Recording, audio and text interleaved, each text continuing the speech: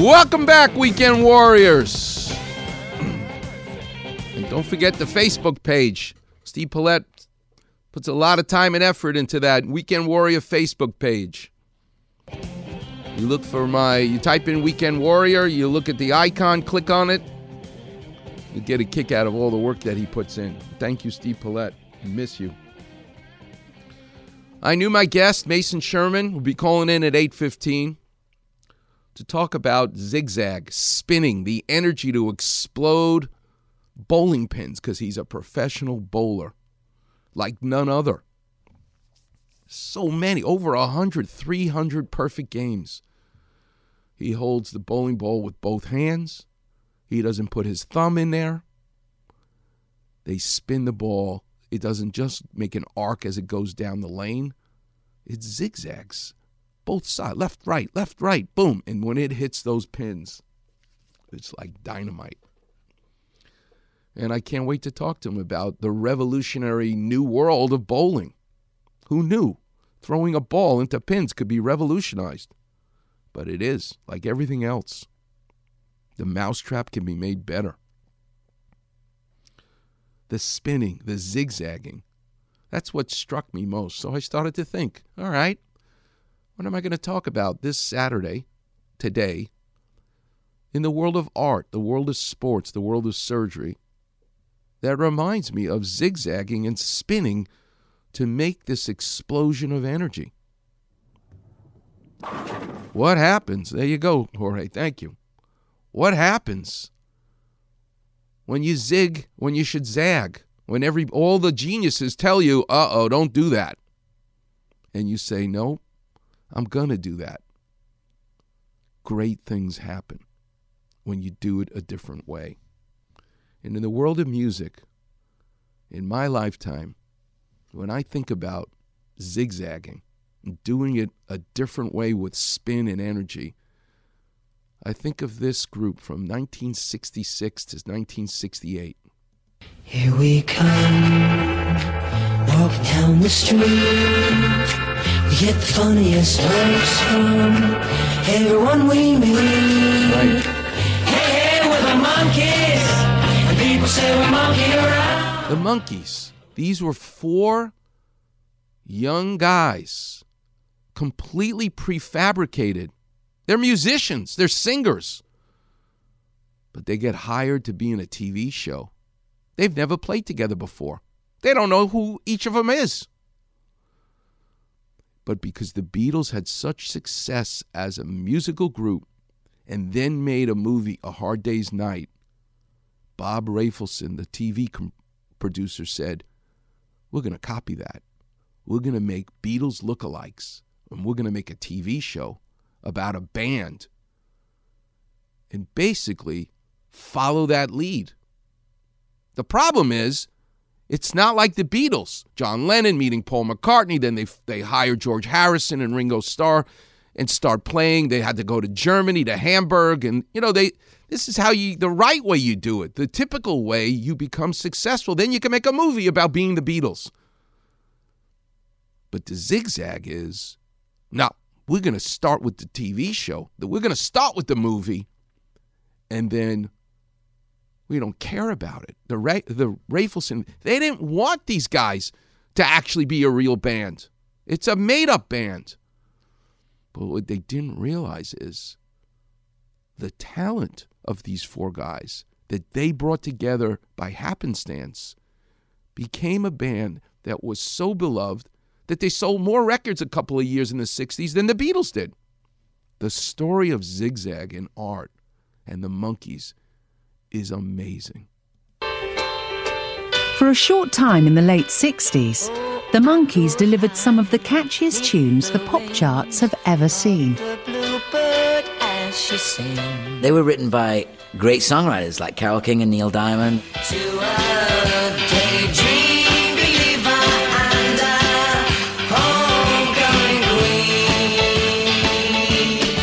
Tommy Boyce and Bobby Hart. You got these great songwriters, wrote amazing songs. Yeah, we're about to hear Last Train to Clarksville, Bobby Hart telling you how he misheard the Beatles song, Paperback Writer. He thought it was take the last train. How the hell he speaks English? How the hell did that happen? But he'll tell you, he misheard it. In 1964, the Beatles and their groundbreaking movie, A Hard Day's Night, were taking America by storm. Impressed by the irreverent tone of the film, two rookie TV producers, Bob Rafelson and Bert Schneider, began to develop a show about an American pop group trying to make their way in the music business. They advertised for 4 insane boys aged 17 to 21 to make up their new band. Oh my God, here's Rafelson telling you how he premeditated this murder.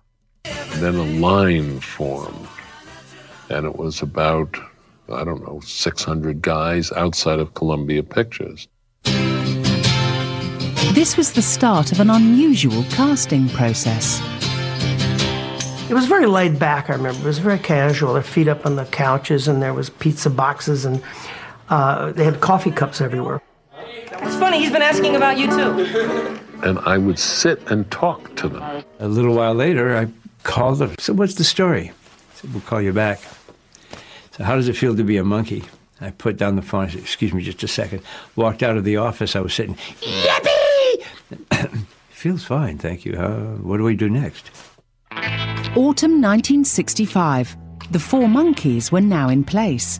Former child stars Davy Jones and Mickey Dolenz were joined by budding musicians Peter Tork and Michael Nesmith. But it was prefabricated. It wasn't supposed to be. Mickey and I were the actors, Peter and Mike were the musicians.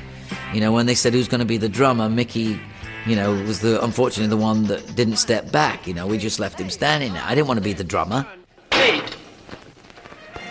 To prepare the boys for their new roles, 28-year-old comic actor Jim Frawley was brought on board. I was hired to work for 3 months with these 4 guys who had never worked together before and to establish their relationships, one with the other as improvised actors. They're trying to make the Beatles out of 4 total strangers. They don't even want them to play the music. Just be pretty faces. Can you imagine saying yes to that if you're an artist? But they did. And they made some of the best music. But I want you to hear the frustration. Also, the beauty of putting these 4 guys together. This is Bobby Hart. The way we worked with them is we would have everything prepared ahead of time. We'd call for either David or Mickey to come over, and they would put a vocal on in 2 or 3 takes, and that's what you still hear today. We'd cut, I think, 10 songs or so for the first album. We needed another song. And I heard just the fade out of the Beatles' new record had just come out. Paperback. And I heard, take the last. I don't know why, but that's what I thought they were saying. And I said, well, to myself, it's got to be about a train. Take the last train. This is a song that's kind of Beatlesque, and so we need a riff. And Louis Shelton just went right into it.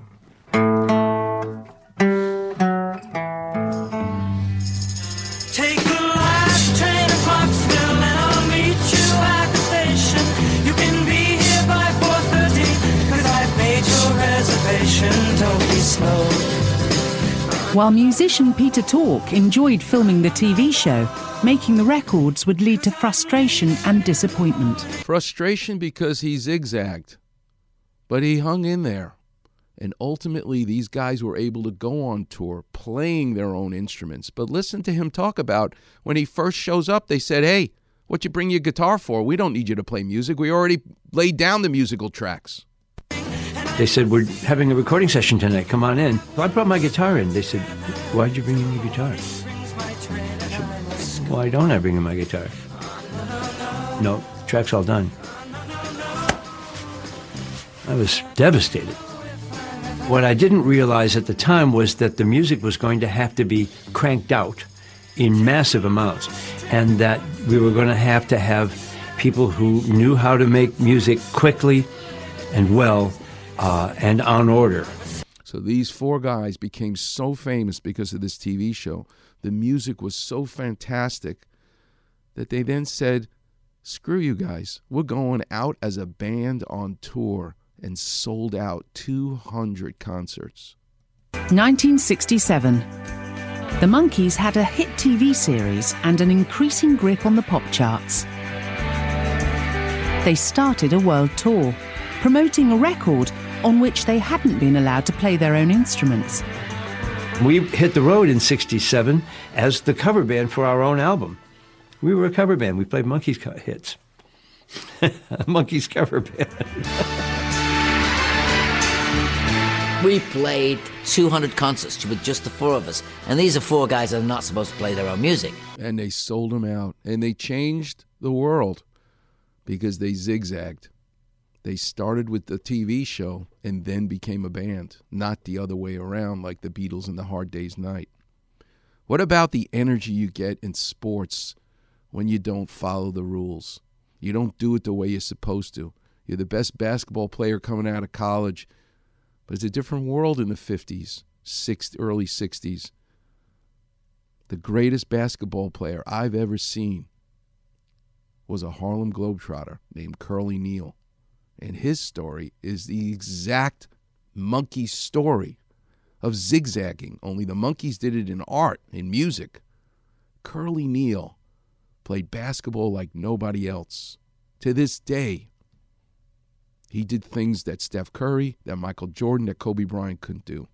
I want you to hear a little bit about the Curly Neal story with the Globetrotters. If you are of a certain age, there's only one man that comes to mind when you think of spinning a basketball on your finger or sliding to the floor while maintaining the dribble and going through the defender's legs all day. It was all mastered by Curly Neal. He was the man who controlled the ball as if it was on a string. After leaving college, Neal played an incredible 22 seasons with the Globetrotters, more than 6,000 games in nearly 100 countries. You want some perspective on that? 6,000 games equals just over 73 regular seasons in the NBA. So much for load management. You're right. The Globetrotters were everywhere, and that meant something. Being on television and a pop culture icon back in the day. Now, for me, that begins in the 1970s, and you had to have talent. Your body of work had to mean something. This wasn't a reality TV world back then, and there definitely was not 6,000 channels and streaming services. We're talking about ABC and chill. But there were the Trotters, dazzling people across the globe against the hapless Washington Generals. And just like the Monkees, TV allowed them to zigzag. And then showing up on Saturday morning cartoons. Does the name Scooby-Doo mean anything to you? Scooby and the gang didn't welcome a lot of guests onto their show, but those meddling kids had a soft spot for Curly. Neal and the other Globetrotters made 3 appearances on Scooby-Doo, and once it went into syndication, you might see them on any given day of the week. I know I surely did. They even had their own Hanna-Barbera cartoons, the Harlem Globetrotters, and later the Super Globetrotters. I want you now to hear from the man himself. What does it take to zigzag in your life? What does it sound like when you see it differently than what everybody else sees? Everywhere I go, yes. You know, in the stores, yes, everywhere abroad. Sometime in the bathroom, I had to sign an autograph. Look at that. I can get it so anybody can do this. Look at that. Got it. Smile now. Okay, all right. Yeah, you got it. Yeah. It's dealing with children, you know, with Special Olympics, handicapped kids, and giving something back to the community and telling the kids to stay in school and get educated first. Hank Bauer taught me this trick here 4 years ago. Just listen to the energy in that man's voice. You never make enough, you know. Believe it or not, when I first started, I was only making $700 a month. Playing with the Globetrotters, we was playing about 300 games a year. So you can see that's about $5,000-$6,000 a year. So about when you finished, 22 years later? 22 years later, my highest salary was $150,000, which is, you know, no money really, you know. But I have a good family, I have good kids, and I just try to spread joy throughout the world wherever I go, and, you know, maybe the money will come later. What Curly Neal did with his life by zigzagging is priceless. Money can't buy that. visiting 97 countries, meeting with the Pope, Queen Elizabeth. He was a globetrotter, and he played basketball like nobody else. Well, a small kid out of college, Johnson C. Smith University in Charlotte, North Carolina. I was drafted, by 4 other NBA teams: the New York Knicks, Detroit Pistons, the Baltimore Bullets, and the St. Louis Hawks, and the fabulous Globetrotters. But as an NBA player, you had to pay your own way. Free agency, you had to pay your plane fare back and forth to camp. So the Globetrotters, Abe Saperstein, which was the owner, originator of the team, and he invited me to camp in Chicago, Illinois, at DePaul University. And just like those kids lined up to become monkeys, they picked 4 out of hundreds, 600 of them, Rafelson said. Listen to Curly Neal talk about. He saw the zag, not the zig, and he beat out 125 other people to be a Globetrotter.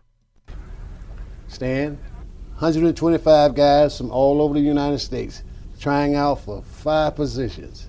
And you made it. As basketball players, I made it. I was one of the lucky 5, and the rest is history. Now, why do you think you stayed doing that? I mean, the money back then wasn't as great in the NBA back, 45 years ago. Well, determination, dedication. I always wanted to be a professional basketball player, no matter who I played for, So I was a basketball player first, and then the learning of the hoopla, the spinning the ball on your finger, I had to learn that from my teammates, Wilt, Meadowlark Lemon, Geese Osby, the guys that played with me during those times.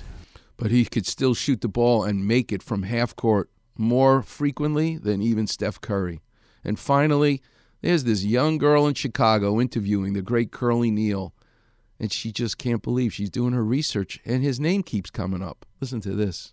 Now, I'll admit, when I was doing my research on you today, I was Googling you, looking at news, and I found so many articles where they weren't about you, they were using you as an analogy. So this guy can dribble like Curly Neal, or this guy is almost as good as Curly Neal. So still have those analogies in present day today. How does that make you feel? But we feel wonderful, just to know that I'm doing something good and having somebody follow me, and and it's beautiful just to keep this organization going. It's been 8 or 9 years now, and I hope it go 8 or 9 more.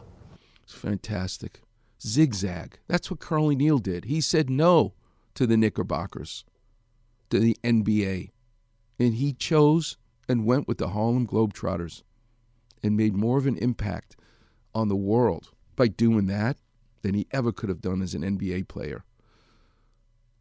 The Monkees prefabricated a made-up band, but they zigzagged into our lives and became more successful for a couple of years in the 60s, sold more records than the Beatles did.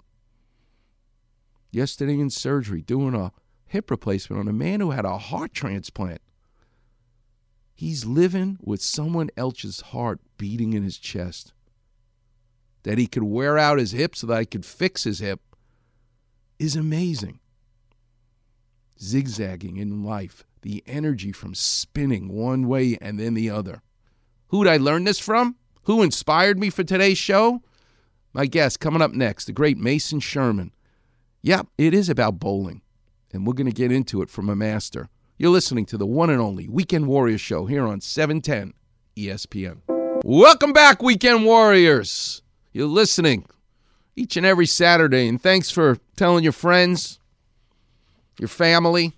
I love seeing the Weekend Warriors in the office during the week. It's fantastic. The wife is sitting there going, Dr. Clapper, he tortures me every Saturday. He retells the entire 2 hours. I love it. I just love it. All right, I'm joined now by a guest. I've been looking forward to talking to him all week, the great Mason Sherman. Mason, thanks so much for calling in. Appreciate it. Good morning. Thank you for having me, sir. What do you think about me talking about the Monkees in art and Curly Neal in sports as it relates to spinning a bowling ball? The way that you are correlating bowling to oldies is quite impressive. And I grew up on oldies, so I like it. Mason, teach us all. First of all, who are you? Where'd you grow up? What's your father do for a living? And how did the world of bowling enter your life? So, good correlation there. My father introduced me to bowling when I was the ripe age of 7 years old back in the early 1990s. Born and raised here in Southern California. Grew up in Ventura County, went to Moore Park High School, got my bachelor's degree from Cal Lutheran University. Wow. And I've been bowling since I was 7, just having fun with it, bowling locally. And then it turned into a passion, started doing some tournaments, getting my feet wet, and started traveling around doing cool things like the Junior Amateur Tour, JAT out here in Southern California. They help support junior tournaments for kids looking to better their game. Started doing some regional professional bowling outside of college, and then just continuing to be competitive. And then kind of took a little step back when I had my first child in 2015. And but I'm still trying to stay competitive, stay relevant in the area, making sure to know what's going on and helping kind of grow the game as much as possible. Unbelievable. Well, I'm very proud of you because the whole idea of making your passion into your living is a zigzag in life, let alone what it is that you do with the ball. Teach us. Well, first of all, I want the listeners to know, how many perfect games have you bowled? 300 games. So that's all strikes, and I have about over 100 of them. I to be honest, stopped counting at some point, which a lot of people do. But, the cool thing is when you have the first, you're up in the 10th frame, you have the first 9 strikes. The first shot of the 10th, it's like, okay, I need that one. The most nerve-wracking shot is actually the 11th shot because that gets you into the 290 range. That means you just need one more shot, throw it good, and, let the bowling gods take care of it for you. So the 11th shot I find is the most nerve-wracking, and I still get nervous every time I'm in that position, and that's what keeps me going. Do you sit there and you go, you look at that last pin and you pray to God going, I don't know how, there's nothing near it, can it just fall on its own? Does that ever happen? Oh, yeah, definitely. I have several 299s, so there has been that heartbreak where it's the last shot. It's like, come on, really? That's amazing. Well, teach us a little bit about, Mason, about bowling and how it has evolved over the last 25 years. So one of the big introductions just a few years further back than that was the introduction of reactive resin back in the early 90s. So that really kind of changed the game with where they were trying to create a chemical reaction with the cover stock of the bowling ball, so the outside of it. And that is to make it to where it kind of shudges through the oil on the lane, and as soon as it hits the dry boards where there isn't oil, it would have a reaction to actually start curving if you had rotation on it. So that was the big introduction in the early 90s, and that kind of revolutionized, being able to throw more strikes. Because all you're trying to do in bowling is have the right entry angle. So you want your ball to enter the pocket, which is the 1-3, so the head pin that's closest to you, and if you're a right-hander, the pin right next to that. You want your ball to enter that portion of the pins at a 6-degree angle. You enter the pocket in that angle, you're going to get 9 or you're going to get strikes a lot. On the left side, it's going to be the 1 pin and the 2 pin. Same thing. You want to enter at a 6-degree angle. So by creating this reactive resin bowling ball and these cover stocks and also they had cores, started putting cores in them. So think about core as engine and think about the cover stock as tires. As they have these different mixes and matches, they're creating more wobble, more spin, and it creates more pin action. Mason, I remember reading, I don't know whether it was Tom Wolfe, some sociologist, commenter on society, who said you knew that America was changing for the worst because of the less and less bowling leagues that were now existing. When the Honeymooners and Ralph Cramden, Jackie Gleason, he talked about going Tuesday nights to his bowling league, putting on his bowling shirt and taking his bowling ball to be in the leagues. And as America lost that, what is it with bowling as a sport that's different when you do it as a league, softball or tennis or something that you do? What is unique about bowling as it brings people together, both on the team and then to play against another team? It's all about social interaction. It's about creating relationships. It's having a good time, even when you're doing bad. You can laugh at the good times. You can laugh at the bad times. I think of it like, if I go golfing, I'm terrible at golf, but I have a great time. And I think a lot of people felt bowling was the same way, because if you go and you get one strike, that could be your excitement for the entire time you're there for a couple hours. And that's good enough. So I think joining leagues and having that camaraderie, bowling together, all different styles, all different types of people, you can just come together and you all have one common goal. You're just trying to knock down some pins and have a good time. Maybe you have a drink, maybe you don't, maybe you take it a little too competitively and you just want to focus like I do. But no, it brings people together. Some of my most cherished relationships, a lot of my most strong friendships, have stemmed from the bowling world. I going around those junior amateur tournaments when I was a kid, I'm still friends with a lot of those knuckleheads today, and we talk daily. And bowling is because of it. So it's a pretty awesome game. When I was growing up, the bowling alley was called Falcaros. I don't even know if that's a person's name or not. But the big deal was they gave you the piece of paper and they gave you a pencil, and you now had to do the scoring. Now, I don't know when the day occurred, but I remember going bowling once, and that's it. Forget about it. You ain't getting a pencil. You ain't getting any piece of paper anymore. It's all on the computer, and it does the scoring actually for you. What a revolution that was. Tell us about the revolution in the equipment. Every aspect of it has changed. I guess the lane and the pins haven't changed, but certainly there's a difference between the rental bowling ball and the bowling ball someone like you would use, Mason Sherman, to knock those pins down. Tell us a little bit about the difference. Absolutely, yeah. So when you go to a bowling alley, you're just grabbing one of the bowling balls off the racks. They all are drilled very generically, small, medium, large, extra large, and they're just this polyester cover with no core in them. They just have additional weight that get added to them based on the material that's put together. If you go into the pro shop in a bowling alley, you'll see a wall and plethora of different color bowling balls, different names, different companies, and they all are made with a certain purpose. The best way that I can compare it with bowling balls is going to a comparison of golf. You have different clubs for different situations. You want to have a 7-iron for this situation. You want to have your pitching wedge for that situation. It's the same thing with bowling balls. They're all made to do a little bit of a different thing. So they have a different outer shell, which is the cover stock. Some of them are solids, some of them are pearls, some of them are dull, some of them are shiny. But then also inside the bowling ball is what they have is the core. And that's really the engine that helps create more spin, more wobble, more pin action as it hits.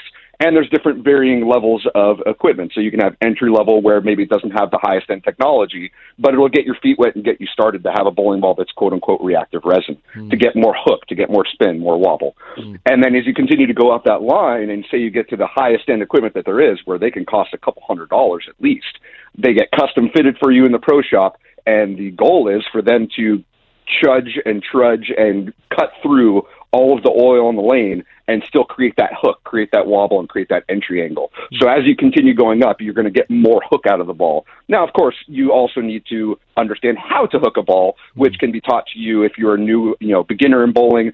One of the pro shop operators, someone who gives lessons, there's all kinds of resources all over Southern California to be able to enhance your game. I myself love helping people. Well, it sounds like it, and we're going to get into how people can get a hold of you in a second. As a son of a carpenter who just loves wood, what it looks like, what it smells like when you cut it, what the whole idea of inlaid wood looks like in really high-level carpentry, tell us a little bit about the wood and the lane itself. What kind of wood do you use? What it goes into the inlaying, and what is on the surface of it that makes the ball so slick when you roll it down the lane? So back in the day, it's hard to find them now, but there was tried and true wood surfaces. And wood bowling lanes are kind of a thing of the past. There are still some centers that do have them. I remember when I was a kid going to Hawaii, and there was a bowling tournament out there, and half the lane was wood, and half of it was a synthetic composite material. Wow. So it was two lanes in one, basically, right at the center at 30 feet. It would change surfaces. So it was really fascinating and interesting always being able to bowl there and seeing the differences that would create. But most of them now are a synthetic material. It is still some form of wood. Some of them are composite. There's different names for them and different brands across various bowling alleys. But what's interesting is as that material changes, you could take the oil that goes on the lane, which is what comes out of the lane machine to actually keep the integrity of the lane up to par, to make sure that it doesn't get damaged, and to make sure that your ball can actually slide through it and go a certain distance before it starts its reaction. Similar to shuffleboard. You want to have your shuffleboard table covered in all that sawdust, right? So it can slide through. The bowling lane is very, very similar. So you put oil on the lane, the ball glides through, and it can help create more of a boomerang reaction down lane as the ball starts to hook and wobble and spin. So depending on what center you walk into, it could be a number of various materials. Some are HPL, some are Pro-Anvil lane, and all of them are various different kinds of composite materials that make up the lane. The oils, there's a multitude of different oils as well, And not every center oils their lanes the same. They have different distances that you use, different viscosities, and different volumes. And that's why you could walk into 5 different bowling centers with your same bowling ball, and it'll do 5 different things just because of the nature of the characteristic of that center. I don't know a goddamn thing you're talking about, but I just love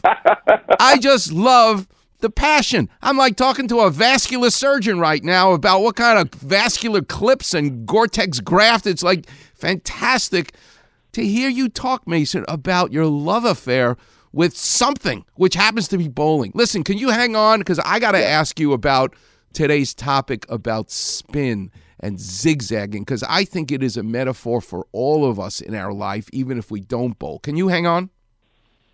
Absolutely. I look forward to it. All right, Mason. Hang on. Thanks so much. All right, Warriors, what a treat to talk to a passionate man.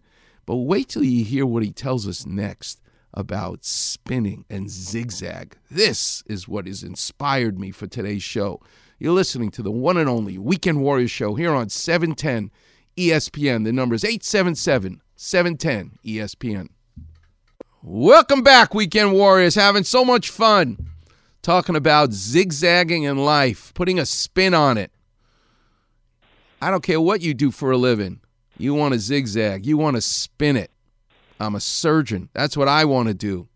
Whether you're a chef, you're in sports, you're in music, zigzag. And the expert is my guest right now, the great Mason Sherman. Mason, when I grew up, that bowling ball had 3 holes, 2 fingers and the thumb, yes, and that's how you threw it down the lane. Not anymore, not your bowling ball. Teach us a little bit about what two-handed delivery is and the basics. Get us up to date in terms of what's going on and this whole idea where I watched you on the video you showed me where it went left, right, booming, and then it exploded like dynamite, the pins themselves. Teach us about your style and this technique you've developed. So I'm going to throw this out there. I actually do put my thumb in it. So as much as you saw my ball curve, I only use one hand. But you are absolutely correct. The revolution in the last 15 years or so that's really come to the forefront of bowling is two-handed. And that's where a bowler will put their 2 middle fingers, so their ring finger and their middle finger, inside 2 holes, and then they will not have a thumb hole, and they'll put their second hand on it, and they will basically cradle it back, and they will roll it.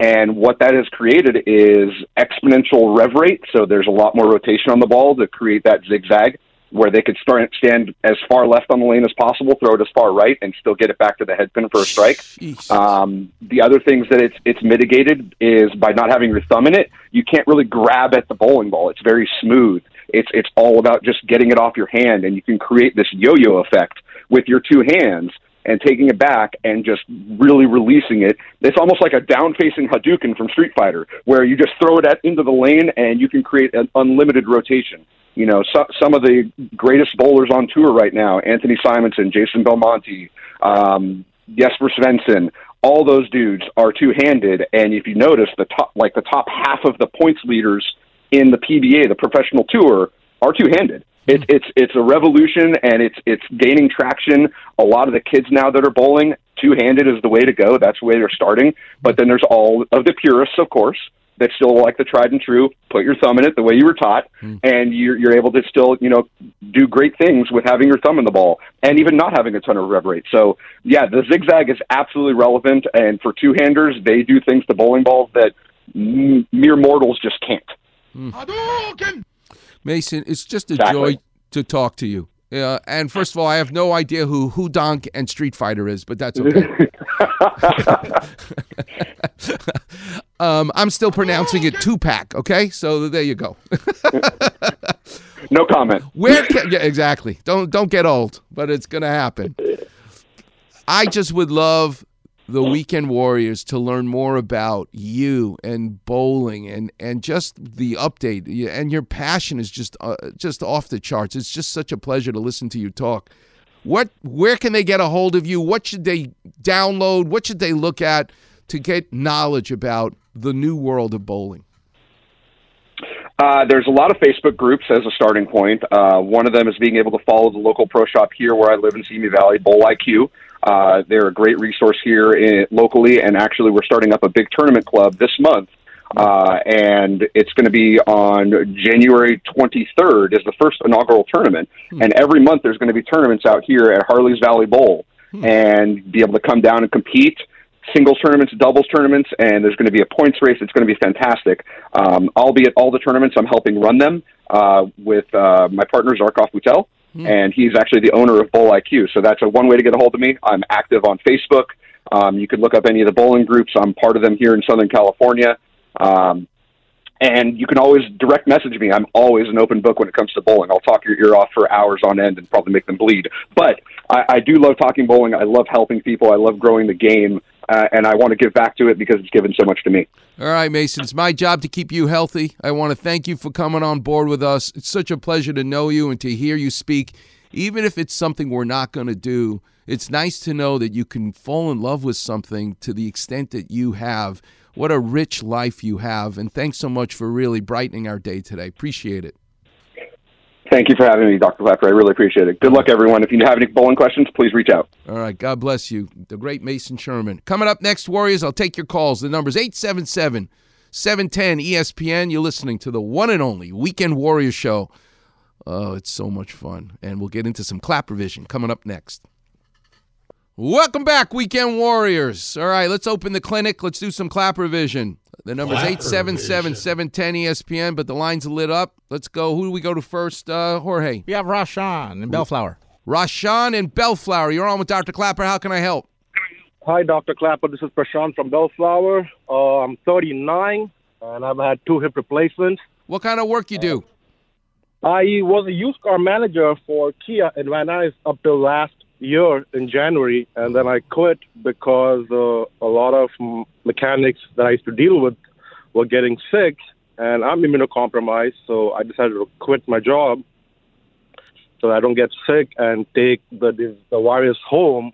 And my dad is immunocompromised, so I took a break for a year and then last year my dad had a kidney transplant at Mayo Clinic in Phoenix, and then we got stuck out there for 4 months because he got an infection after the transplant. So we have taken a few trips back and forth, and then we finally switched everything to UCLA out here. He still has a little bit of Apsine left, and he was getting antibiotics at home for 4 months. But it's been a long last year, yeah. Wow. What is it like 75. To be... What is it like to be in the used car business? Oh, my God. You need to come on as a guest one day because that is a fascinating – because in the end, all of us have to – It sure is. At some point in our lives, we all have to become a used car salesman, if you know what I mean. Absolutely. I loved it. I'll go back again. You know, my wife, my father-in-law, who, may he rest in peace, was a very – beautiful man, honorable, and I'm this street guy from Far Rockaway, New York, and I'm basically dating his daughter at the time, and he warned my wife, you better think twice about getting married to this guy, and she said, why? She said, because he's able to sell a car for more than a used car salesman can sell it for. She goes, what?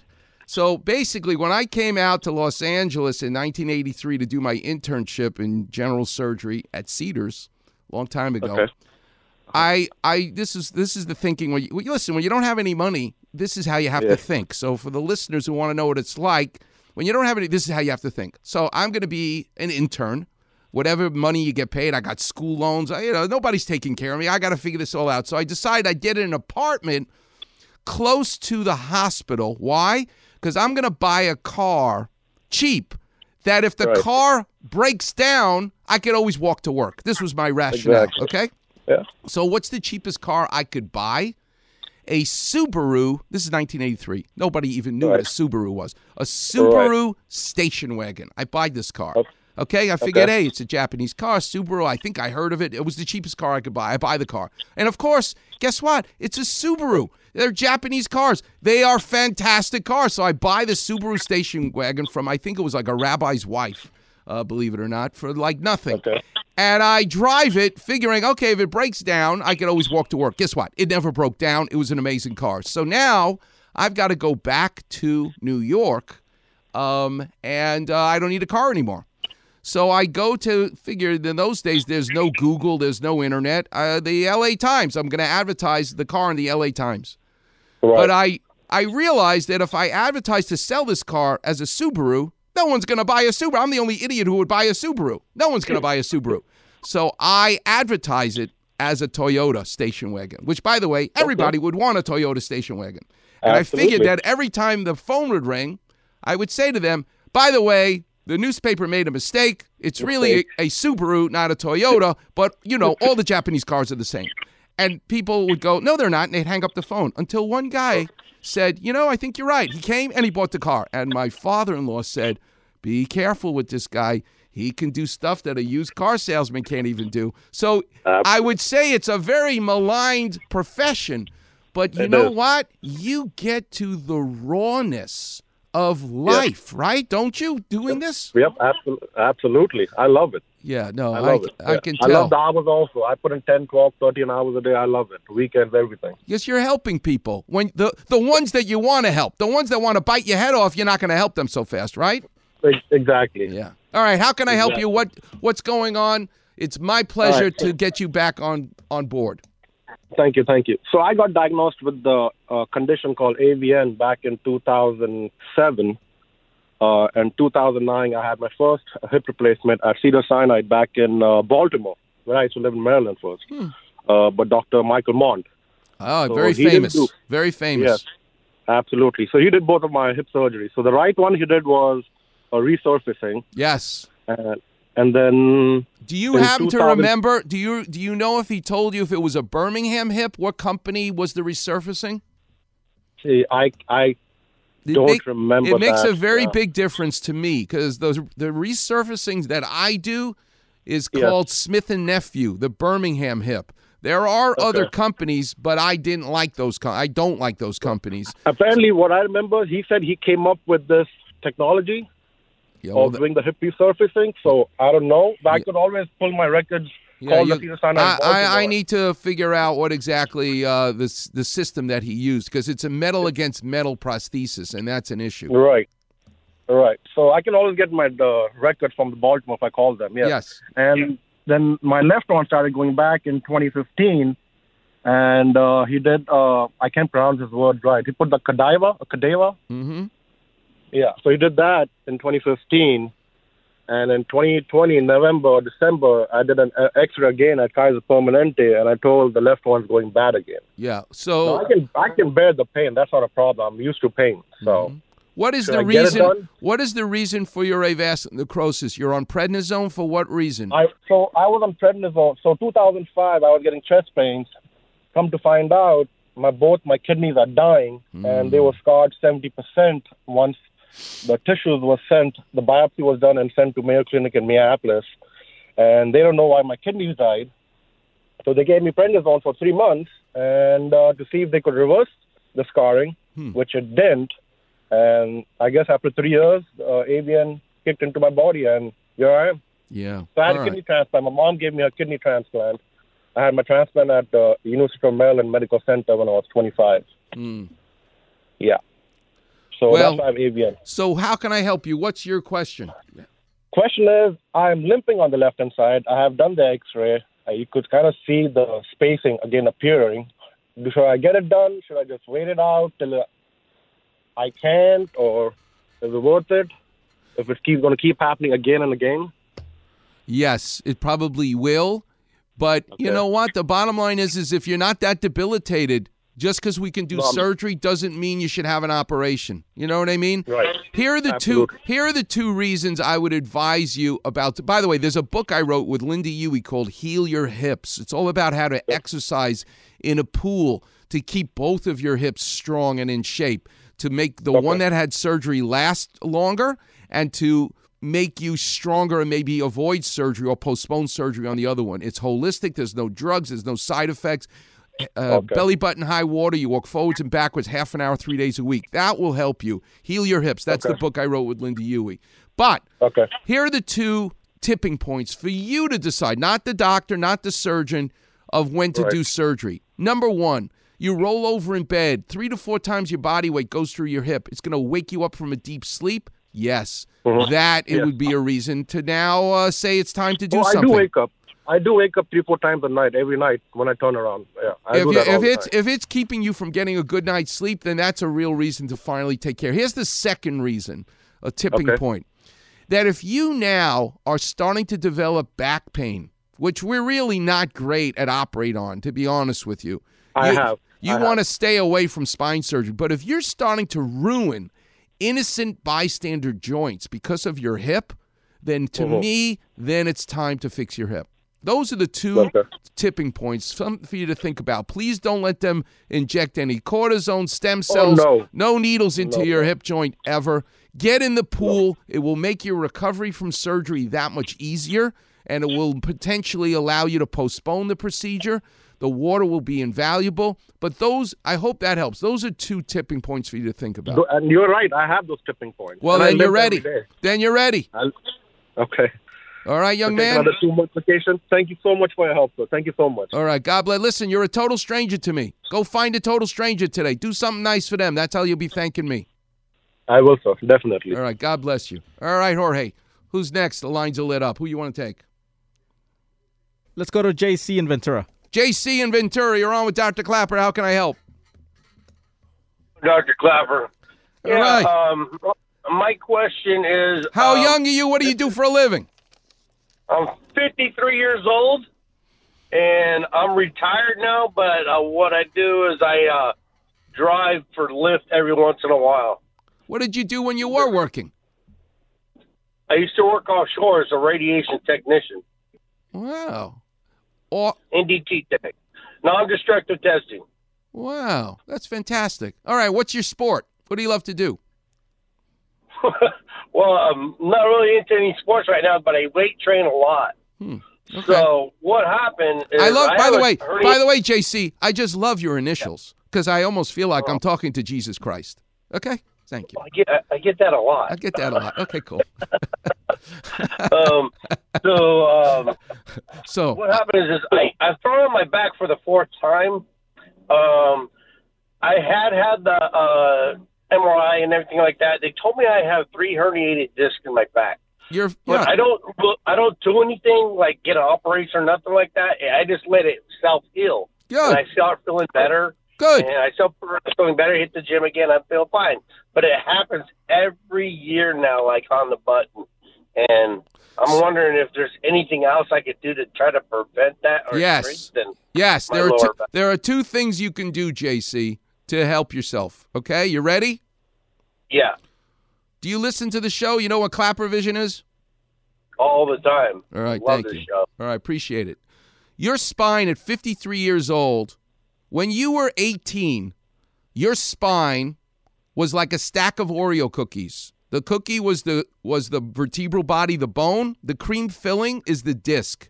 And when you're 18 years old, that cream filling is robust. It's juicy. It's moist. It's a fresh Oreo cookie. My mouth is watering already.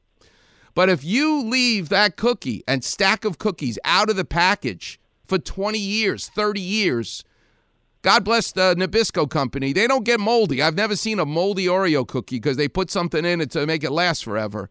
But you know what will happen? The cream filling will dry out. It won't be that moist, delicious cream filling anymore. It's going to dry out. We have a fancy word in medicine called desiccation.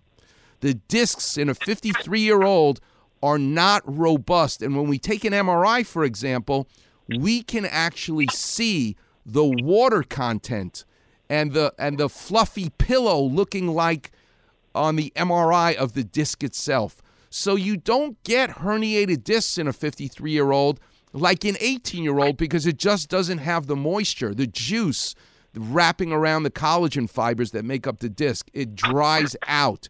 So you get bone spurs, you get stenosis, you get rust in the pipes, if you will, but you don't get the same herniated discs. So you, JC, I love saying that. I'm going to keep saying that, even though I'm Jewish. You need to do 2 things. You need to, number 1, stop doing things you did when you were 30. I should trademark the term agercise. You have to exercise differently at this age than you did when you were 30. So stop with the heavy lifting. Stop with the running. No more lunges, no more squats, no more stair machines, no more weights for your legs. Just stop. Now, that doesn't mean you need to become a couch potato and do nothing. No. That's one thing you're doing. Delete the bad stuff. Now you need to increase the good stuff. What's the good stuff? The pool, the bike, the elliptical, core strengthening exercises like Pilates, yoga, Tai Chi. These are important things for you to do. Believe me, you're not making new muscles at 53 years old. You want to tone the muscles you have. But despite that, as you age, I'm 64, almost 65, I can tell you this, the muscles will start, you're going to shrink. You're going to become less toned just because of father time.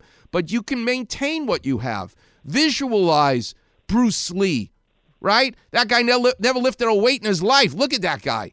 You can tone the muscles that you have. So delete the bad stuff and increase the nurturing stuff. That's how you're going to do battle with father time. And I applaud you. No epidurals, no spine surgery. Stay the hell away if you can. All right? All right, perfect. I love it. All right, young man. And God bless you. Listen, Ventura, you got to do me a favor. My favorite donut shop, Good Time Donuts. Go say hi to Sue. Tell her you're a weekend warrior. Get that blueberry glazed donut. Oh, my God, my mouth is watering already. All right, JC. God bless you. I'm the only doctor giving you a prescription to have a glazed donut. Can you imagine? Yeah, I don't know how that's going to do for my waistline, but we'll do it.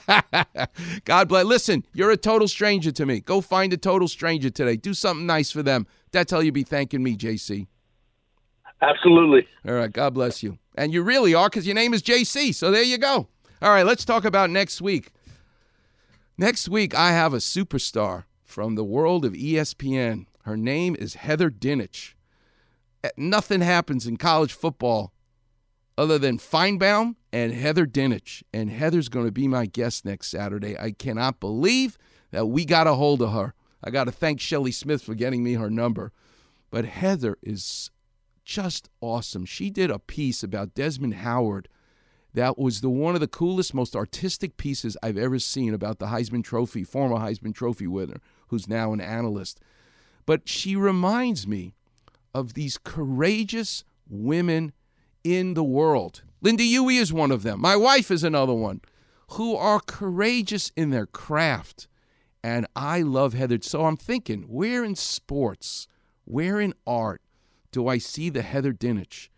Well, Bonnie Raitt, as a singer, is a storyteller like none other in the music business, like Heather. And in sports, Mary Carrillo, that woman. So probably I'm going to go after those two for next week as we talk to Heather Dinich. Until then, I'm going to leave you with Volare. And I will see you on the radio. E incominciavo a volare nel cielo infinito.